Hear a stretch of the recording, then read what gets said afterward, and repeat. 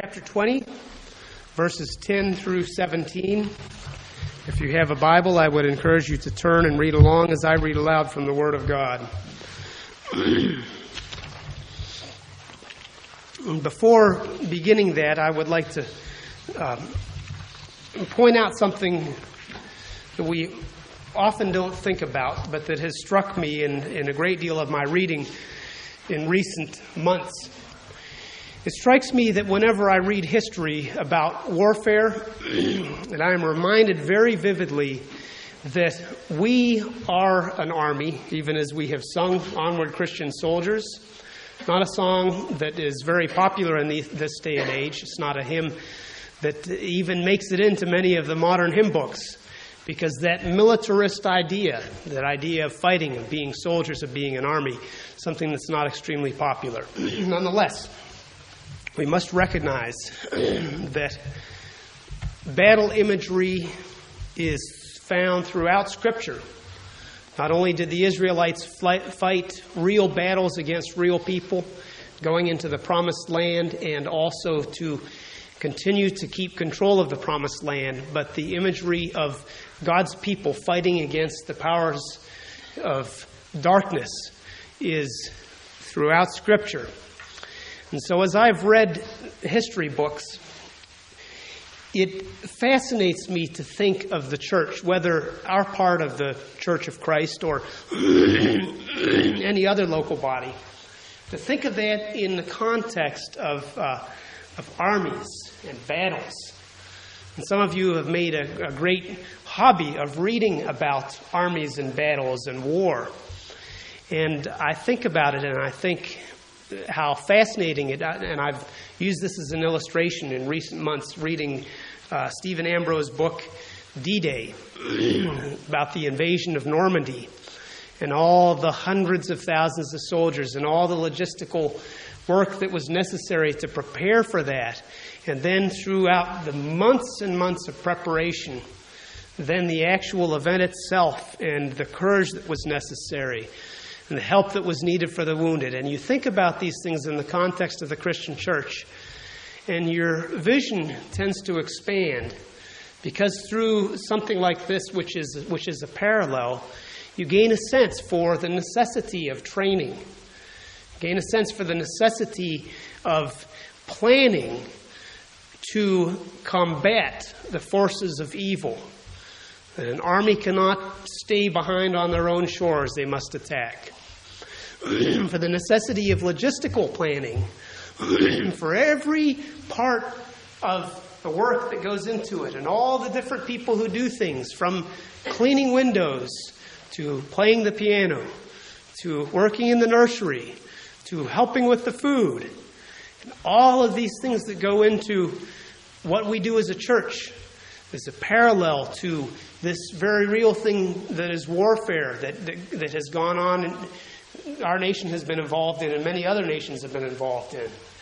And so I would just encourage you to think of that, and think about the fact that Christ tells us that if you are a follower of His, that you have spiritual gifts given to you by the Holy Spirit, so that you can use them to minister to the church and to have an impact on the world. And so when we have a situation like Dulcie having a child or anything else along those lines, and the church gets together and they marshal their forces, good military terminology, and they storm the champion. No. You like that? But when all of these things are put together in a way, it helps us to think of the church of Christ as being in a battle, of being an army that God has knit together through faith in Christ. We have goals, we have responsibilities, we have things that we must do, we have ways in which we must work together, because not any one of us can do all of the jobs, but everyone must participate. So think about that as we've just finished seeing Onward Christian Soldiers marching as to war. That is indeed what the forces of Christ are doing. And as Christ said to His disciples, the gates of hell will not prevail against, and I'm paraphrasing here, the army that comes in the name and in the power of Christ. think of these things. Our passage again for this morning, John chapter, let's see here. I have a little bit of a discrepancy. It's obviously John chapter 20, because we're reading about Mary the Magdalene, John chapter 20, verses 11 through 17. And hear the word of the Lord, beginning with verse 10. Then the disciples went back to their homes, but Mary, and this is Mary of Magdala, of the place Magdala, stood outside the tomb crying. As she wept, she bent over to look into the tomb and saw two angels in white, seated where Jesus' body had been, one at the head, the other at the foot. They asked her, "Woman, why are you crying?" "They have taken my Lord away," she said, "and I don't know where they have put him." At this she turned around and saw Jesus standing there, but she did not realize that it was Jesus. "Woman," he said, "why are you crying? Who is it you are looking for?" Thinking he was the gardener, she said, "Sir, if you've carried him away, tell me where you have put him, and I will get him." And Jesus said to her, "Mary." She turned toward him and cried out in Aramaic, "Rabboni," which means teacher. Jesus said, "Do not hold on to me, for I have not yet returned to the Father. Go instead to my brothers and tell them, I am returning to my Father and your Father, to my God and your God." Let us pray. Dear Lord, we give thanks for this wonderful news that is found in your word about your first appearance following your resurrection from the dead. We give thanks that you made many people witnesses of the fact of your resurrection. And we give thanks for the compassion demonstrated towards Mary as she wept because of her loss. And we pray that we would understand your word and understand what you are speaking to each one of us as individuals as we examine your word together this morning. I pray that my words would be faithful and in keeping with your word, because your word alone is holy and just and true, having the power through the powerful working of your Holy Spirit to transform our lives so that we are in conformity with Jesus, who is the Christ, the risen Savior. In his name we pray. Amen. People look everywhere for satisfaction, for contentment, for peace and happiness, and all too frequently fail to find it. Can these things, satisfaction, contentment, peace, happiness, can they be found in wealth? In order to answer this question, all we have to do is look at those who are wealthy. Certainly they are able to buy many things. But as the Beatles lyrics declare, you can't buy me love. Many expect to find satisfaction, contentment, peace, and happiness in family relationships.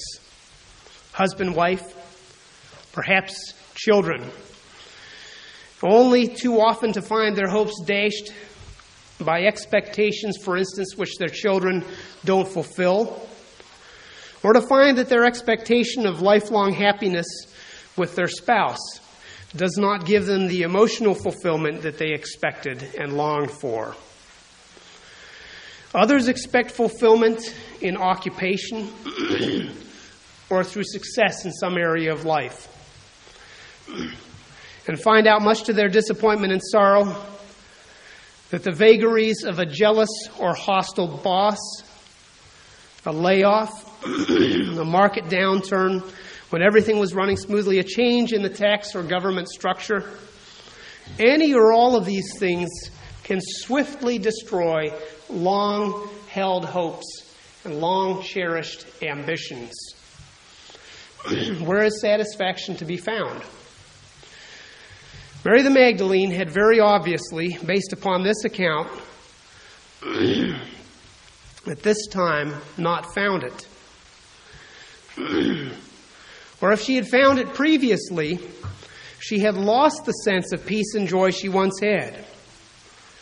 Indeed, the deep sense of grief that she expressed in this passage is due to just that. She believed previously that she had held contentment, joy, fulfillment within her grasp, only to have it jerked out of her hands with the death of Christ, followed at this point by what we might call adding insult to injury, the disappearance, the loss of his body. The grief she displayed in this account was expressed because she could not find the body of Christ to prepare it for burial. The sorrow at the root of her grief was due to Christ's crucifixion, the deep loss and emptiness that were hers and others because of his departure so suddenly and so violently from among them. Perhaps you have experienced a similar loss of someone who was very precious to you. A family member, perhaps, who has died. A friend with whom you were very close.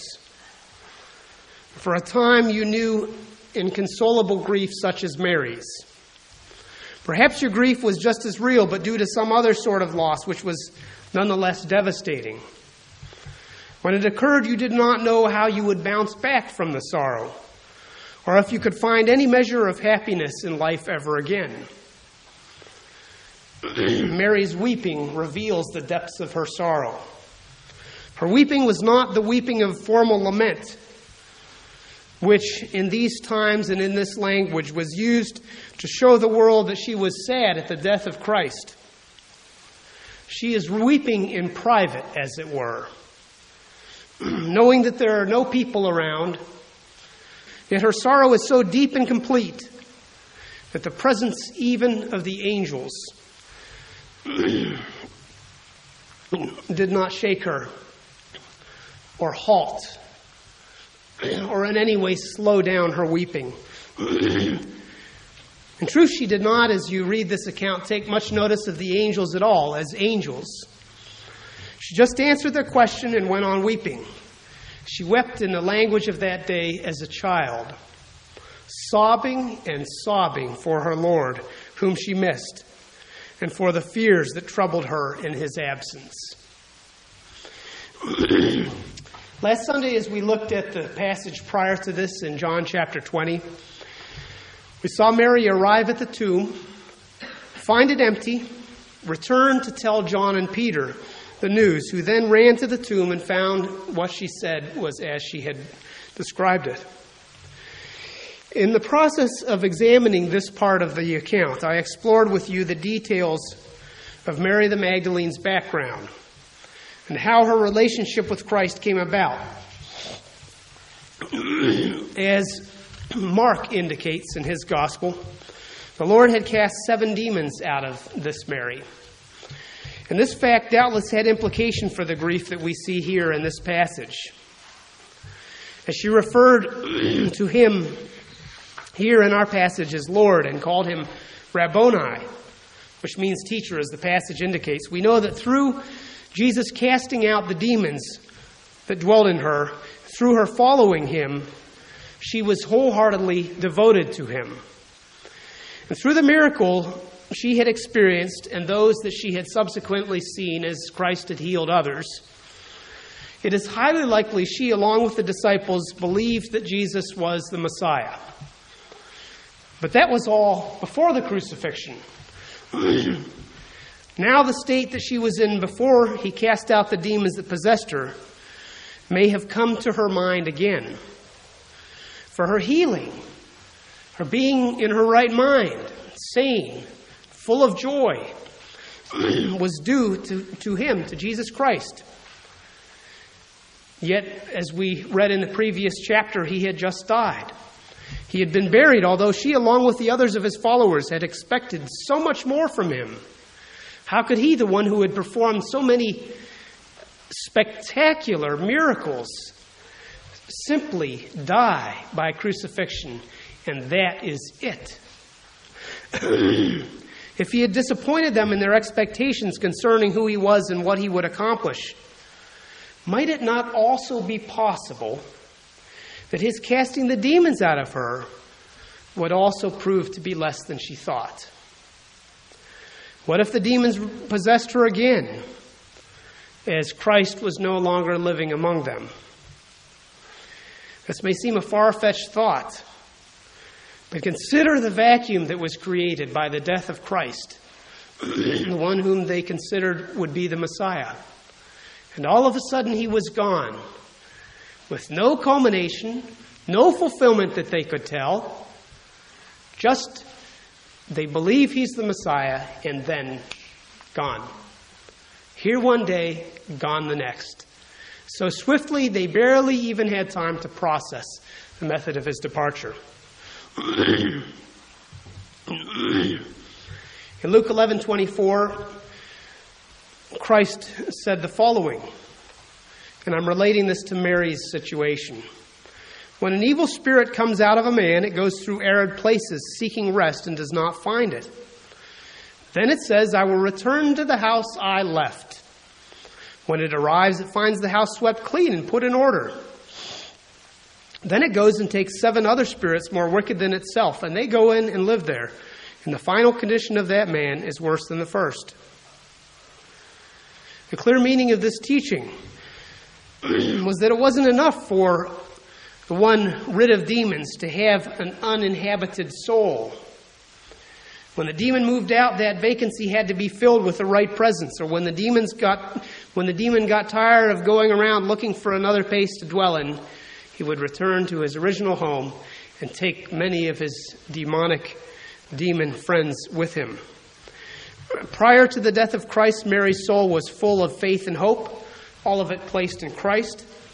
At this point, though, she could not believe what she had believed about him, because to all appearances, Christ had died without victory.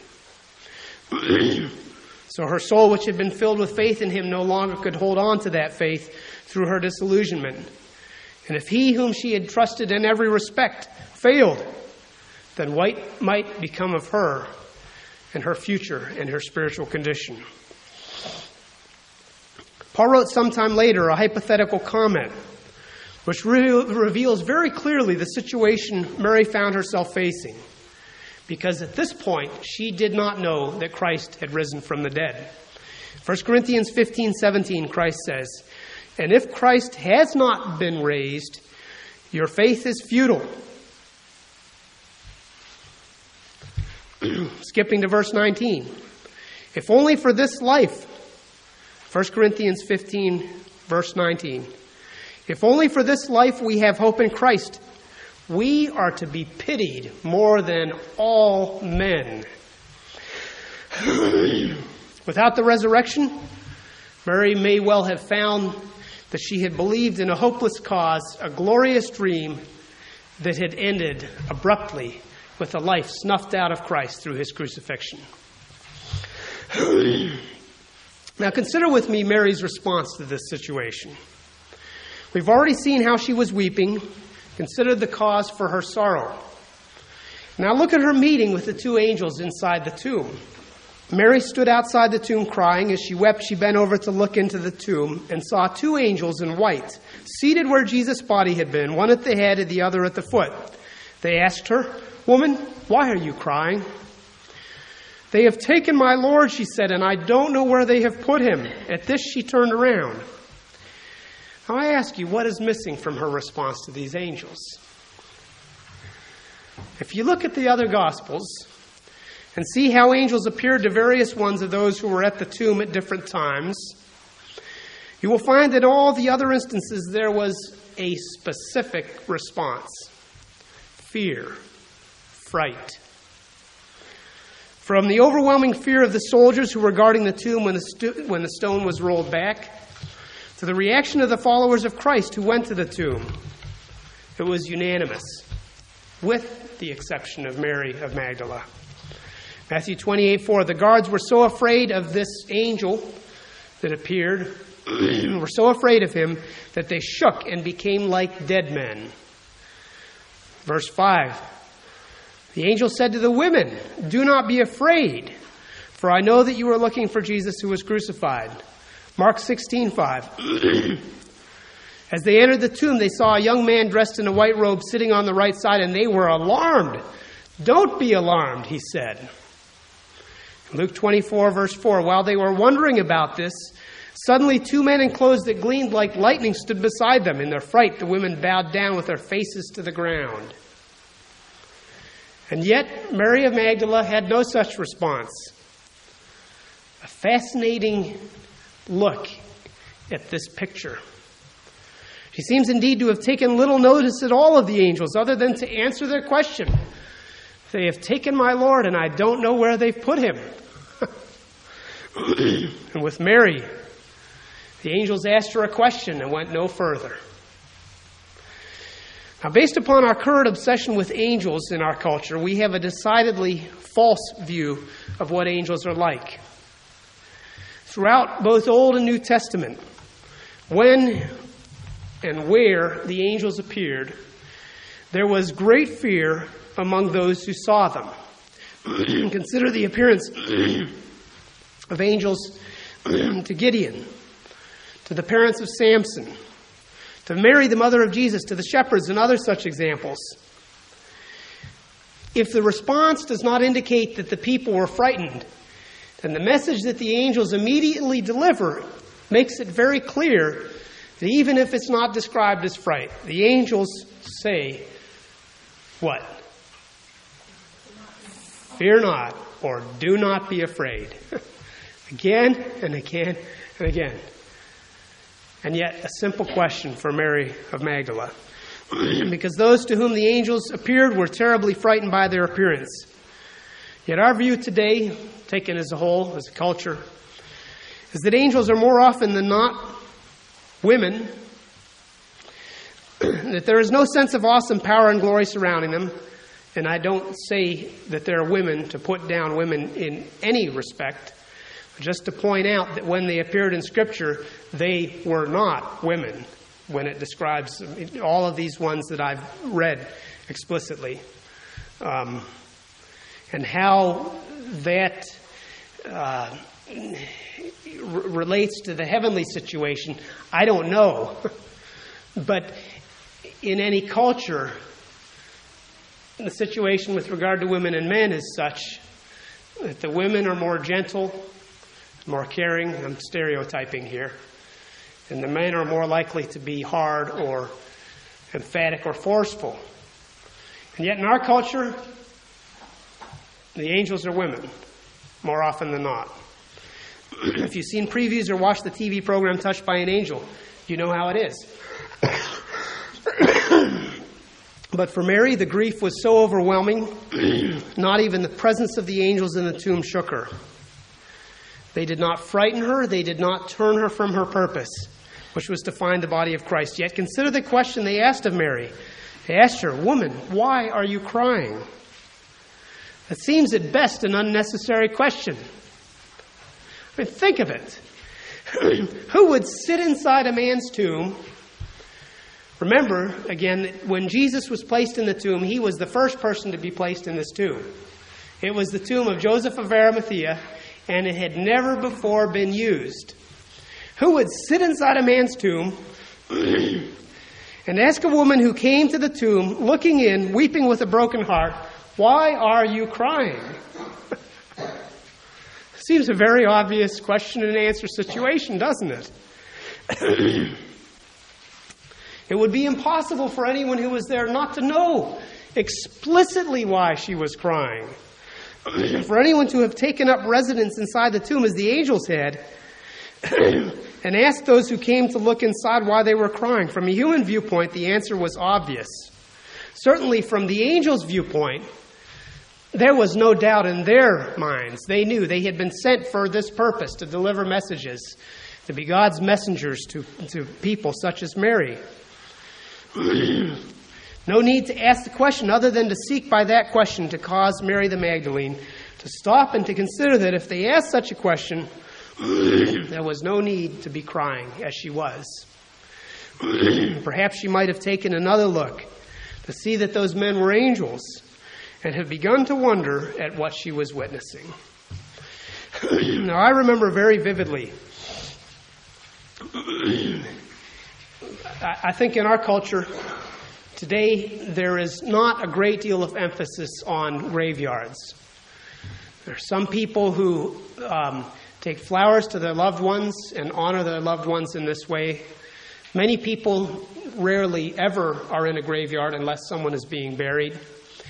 But I remember well when we were in Colombia getting David and Francis, and Lee and Lynn's home was just a block away from one of the major graveyards in the city. And we could look over the fence to see the graveyard, and oftentimes we'd go up there.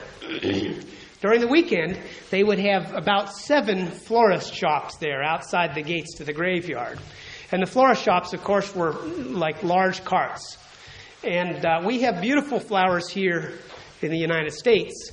Many of them come from places such as Colombia. In Pasto, they had everything imaginable. People would come, particularly on weekends, and get flowers. They would go in. They would put the flowers at the grave. They would take their machetes to cut the grass around the headstone and do all of these things. One day when Sandy and I had taken a walk, and we had walked under the archway of a 14-foot lantana, which is a plant that grows about this long in our country because of the season.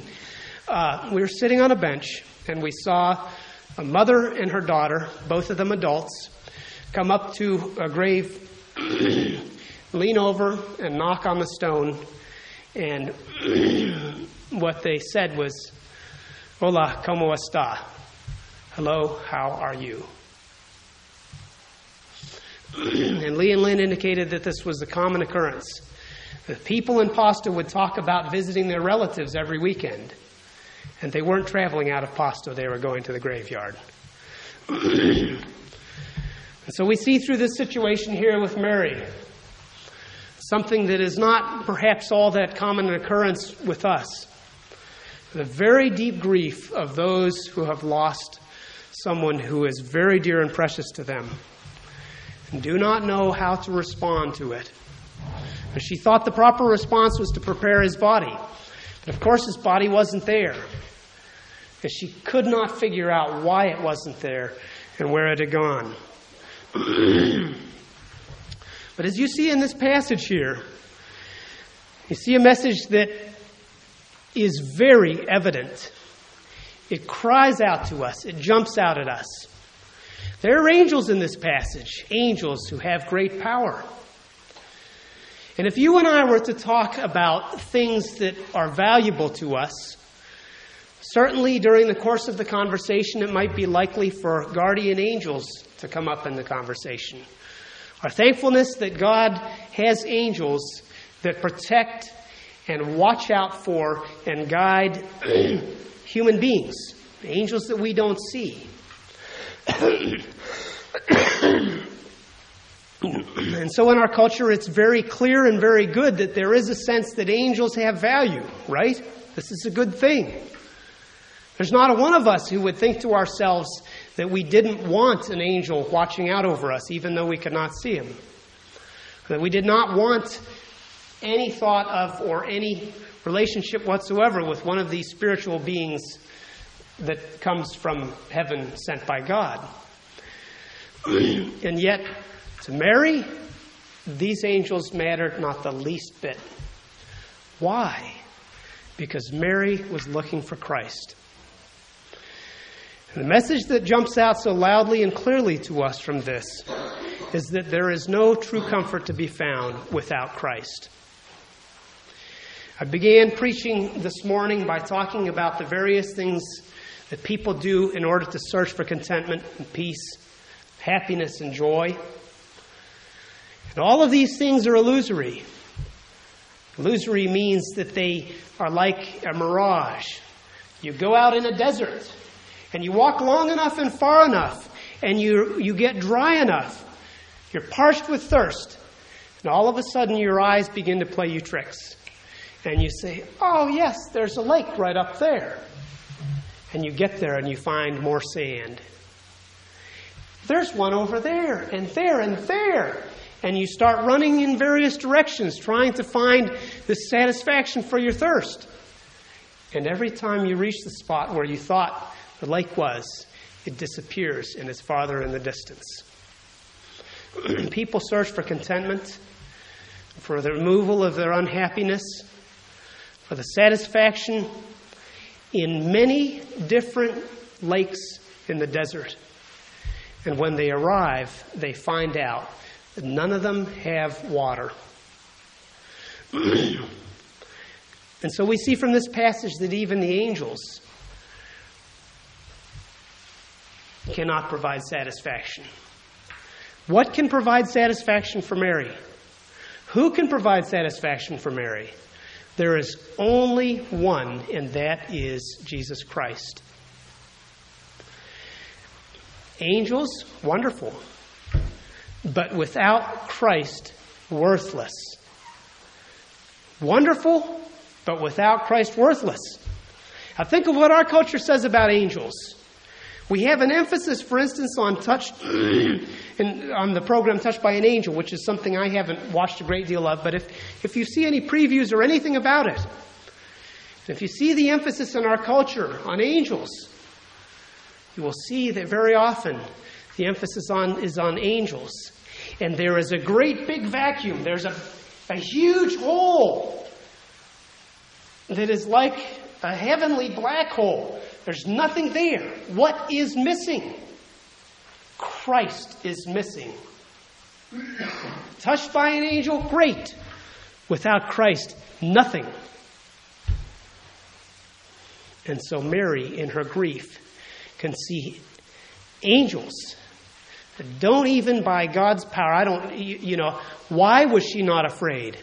Why does it not? Why is there even no notice that she recognized that they were angels? She must have somehow, for us to have this account, somehow she must have realized later or whatever that they were angels. But one would think if you saw an angel, you'd say, oh. If it was a real angel, the angel would have to say, do not be afraid. And Mary just says, I'm looking for his body, and that's it. They've taken my Lord, and I don't know where they've put him. You and I must understand very clearly the message of this passage. The joy is found in the end of the passage. There is no satisfaction. There is no joy. There is no peace. There is no contentment. There is nothing found when the angels are found. The only way in which the angels are of any value whatsoever is as and if they point to Christ. Now, what does this say to us? You and I live in a culture where people have virtually everything, don't they? We are in a very affluent society. They have clothes on their back, and whole wardrobes, whole closets full of clothes. They have heat in the midst of this cold weather. They have cars so that they can even drive home for lunch from work if they wish to. And when they get home, they can pick from any number of all the cupboards that Jim's put in their house. No, just kidding, Jim. Any number of cupboards. Any kind of food they want. If it's not in the cupboard, go to the store and get it. Health? Why, that's one of the biggest employers in our community.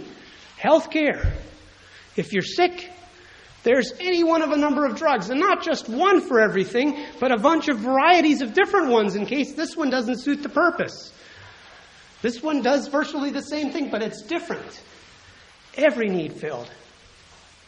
And in the midst of this, it is easy for those who know Christ to look at our neighbors and say they have everything. How could they ever be interested in Christ? And so we're not bold witnesses because we think they're satisfied. Their needs are met. How will they ever see that they do not truly have the joy that is found in Christ? Well, I think we see here with regard to Mary the Magdalene what is so often so true among our neighbors, among perhaps our family members and our friends. That the vacuum is there. The emptiness is there. They are missing the joy that is found in life through Christ. All of these things tend to disguise it. But nonetheless, many people come to that absolute conclusion nonetheless. I got all these things, yes, but you know what? They do not bring me happiness. You and I need to remember this as we consider and as we witness to the gospel of Jesus Christ. Everything except for Christ is a mirage in a desert as far as satisfaction, joy, and peace goes. Only Christ is the spring of living water. Without Christ, there is no genuine, joyful hope, as well as there is no eternity. I would like to point you finally to the end of the passage, which is the spine-tingling aspect of this story. There are several stories in Scripture which have this aspect to them. This is one of them, the disciples on the road to Emmaus, where Jesus starts walking with the disciples and they have no idea who he is. That's another one of them. Thinking he was the gardener. Now, this is a story that elevates the position of gardener. I'm glad to see that, because I used to be a gardener.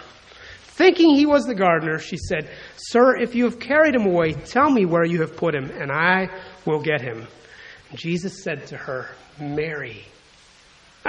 Just imagine the shock in this woman when she goes from the deepest sorrow of her life to the realization that the sorrow is gone, that Christ is present in front of her in the flesh. And she cries out to her, "Rabboni!" Now this is interesting because I think we need to see some things from this. What does Rabboni mean? It means teacher, as it says in our passage, correct? Christ is so much more than a teacher, and yet Mary and the other disciples were used to thinking of him in many terms as a teacher. Christ is declaring himself, as he appears to Mary here, the risen and victorious Savior, Son of God, God himself, the Messiah through whom salvation is found. And the title that she uses for him is, although a very valuable title, a much lesser title than he owns.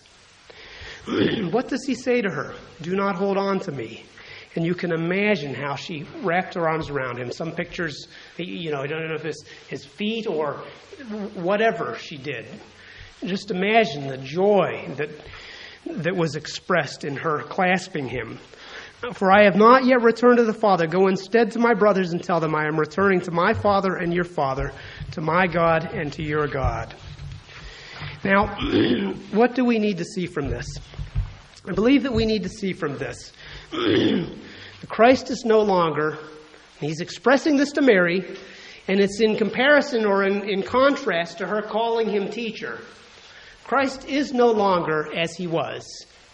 He is now taken hold of the power which was his from eternity. "I must go to my Father and your Father. Do not hold on to me." He is once again returning to his proper realm and dominion, which is heaven, where he sits at the right hand of the Father Almighty to judge both the quick and the dead.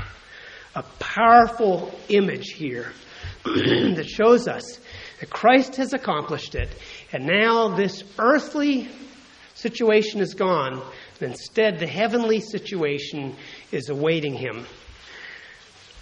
"But does that mean I'm left behind?" she says. She doesn't say it, but this is what she's thinking. He's alive, yes, but he's going, right? And he makes it very clear to her, "I am returning to my Father and your Father, to my God and your God." What is the value of a risen Savior? The value of a risen Savior is that it is no longer Jesus speaking to his Father saying, "My Father." Instead, it is, "My Father, your Father." And because of this accomplished work, Mary could go from speaking to Christ as her teacher to loving and adoring him as her Lord and her God. This is a magnificent account. It's one that encourages us to see not only that there is no comfort found in anyone but Christ, but also that Christ's resurrection is the proof of his victory over the powers of sin, death, and the devil. How do we find contentment, joy, and peace?